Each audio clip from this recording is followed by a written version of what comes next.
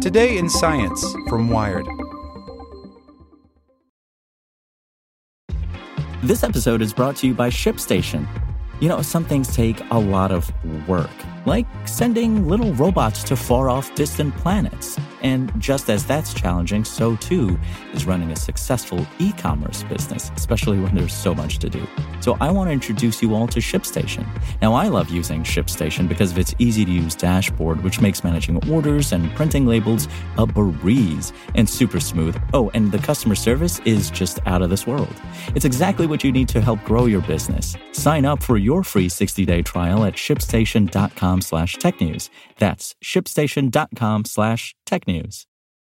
This episode is brought to you by Shopify. Whether you're selling a little or a lot, Shopify helps you do your thing, however you cha-ching. From the launch your online shop stage, all the way to the we just hit 1 million orders stage. No matter what stage you're in, Shopify's there to help you grow. Sign up for a $1 per month trial period at shopify.com/special offer, all lowercase. That's shopify.com/special offer. Here's today's spoken edition of Wired. Brought to you by Remarkably Remote, a new daily microcast from the experts at GoToMeeting, all about making work from home work for you. Find Remarkably Remote on smart speakers. Subscribe on your favorite podcasting app or listen at gotomeeting.com/tips. That's gotomeeting.com/tips. Why stress baking and cleaning make you less anxious. You're not the only one who finds #quarantine baking so soothing. Turns out, it has a lot to do with the neuroscience of mindful meditation. By Sarah Harrison. Micah Busey is surprised by how well guided meditations work over Zoom. Busey, an associate minister at New York's Judson Memorial Church, usually leads in-person meditations once a week. But since the coronavirus outbreak, Busey's gone digital. I actually am quite taken by how intimate Zoom feels, says Busey, who now leads about 30 participants through guided breathing and meditation every day. I feel a little bit more vulnerable as a facilitator because people are actually sitting in front of a screen and my face is on that screen, not 20 feet away in a room. Busey's is one of dozens of online offerings meant to help Americans handle the stress of COVID-19. Sure, we had worries and anxiety before, but the era of coronavirus has brought with it a whole new set of fears about running out of food, masks, and ventilators, plus escalating economic woes and concerns about the well-being of loved ones. To help people cope, the Monterey Bay Aquarium is offering online morning meditation, during which jellyfish soothingly undulate across the screen. Chefs are creating quarantine cooking shows, and #quarantine baking has become so popular that Amazon is sold out of popular brands of flour and chocolate chips. But these are more than desperate attempts at self-soothing. It turns out that homekeeping and self-care activities like meditating, cooking, and cleaning, and even just stocking the pantry can help stop cycles of anxiety and depression by changing how the human brain self-regulates. Here's why stress baking or cleaning feels so good, neurologically speaking. When humans perceive a threat or stressor, our amygdala, a small region of the brain associated with facilitating fear, anxiety, and emotion, jumps into gear and becomes more active. This activation can have physical consequences too. Sometimes people who are anxious report feeling short of breath or having an increased heart rate. That's because the amygdala is also involved in regulating our blood pressure, breathing, and heart. So when the amygdala gets going, those systems do too. But while that part of the brain is ramping up activity, the prefrontal cortex, which normally regulates emotion, is getting deactivated and working less. So while our emotions and the systems associated with them are getting triggered, the systems that keep them in check are slowing down. From an evolutionary perspective, this anxiety response system was vital. If you're not afraid of tigers, you're not going to last very long, says Fadel Zaidan, Associate Director of the University of California, San Diego Center for Mindfulness. Zaidan says that while these systems are crucial in certain contexts, like, say, a global pandemic, they can become destructive. The media is overwhelming. We're in friggin' lockdown, he says. Some people can process those environmental stressors pretty well, but for other people, these triggers cause their amygdalas to run wild. Their brains can become fixated, ruminating on worrying thoughts without the prefrontal cortex regulating those intense feelings. These brains need a reset, a way to get the prefrontal cortex and other parts of the brain regulating that fear response. Mindful meditation sessions like the one Busey leads, which teach participants to focus on their breathing or on specific words or actions, can be one way of getting back to normal brain regulation. As meditators focus on their breathing, they train their brains to stop ruminating on stressful thoughts.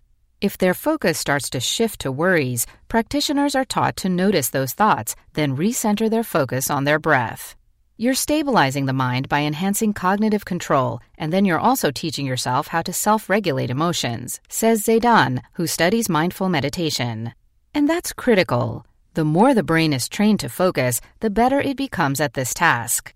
This is different than just sitting and breathing for a while, which will also feel nice and relaxing. Zaidan's studies show that while simply breathing will slow the body's respiratory rate, it won't change any mechanisms in the brain. Mindful meditation can. Zaidan used an MRI machine to examine meditators' brains before and after meditating. Even after one session, he found that meditation reduced subjects' anxiety by reactivating the prefrontal cortex and other higher brain areas that regulate emotions, while deactivating the amygdala and other regions that facilitate those emotions. What we see is that mindfulness can dramatically reduce anxiety and stress after just one 20-minute session, even if you've never meditated before, he says. That nice feeling won't last forever, but it's a start.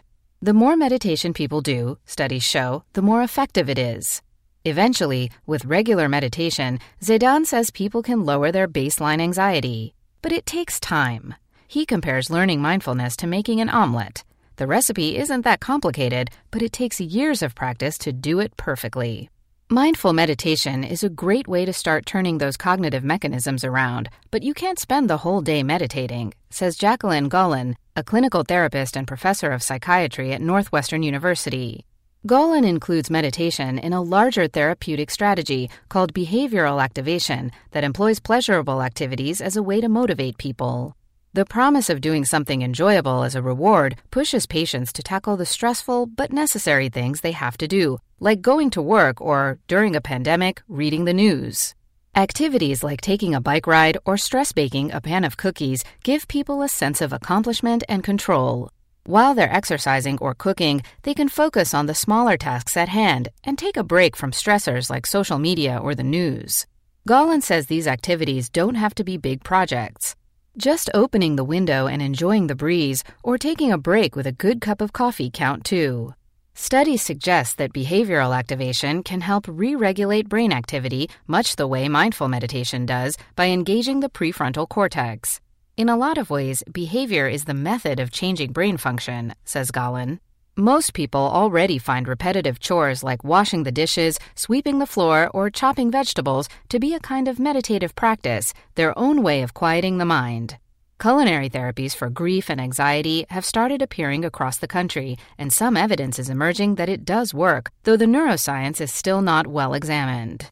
Julie Ohana runs a practice called Culinary Art Therapy, where she uses cooking to help clients improve communication, manage stress, and improve self-esteem. She wasn't at all surprised to recently find that her local grocery store in Michigan was completely out of flour and yeast. The idea of cooking, and baking in particular, really requires a certain level of mindfulness, of putting aside everything else that's going on around you and being present in the moment, Ohana says. Right now, being forced to focus on kneading, mixing, and measuring is particularly important.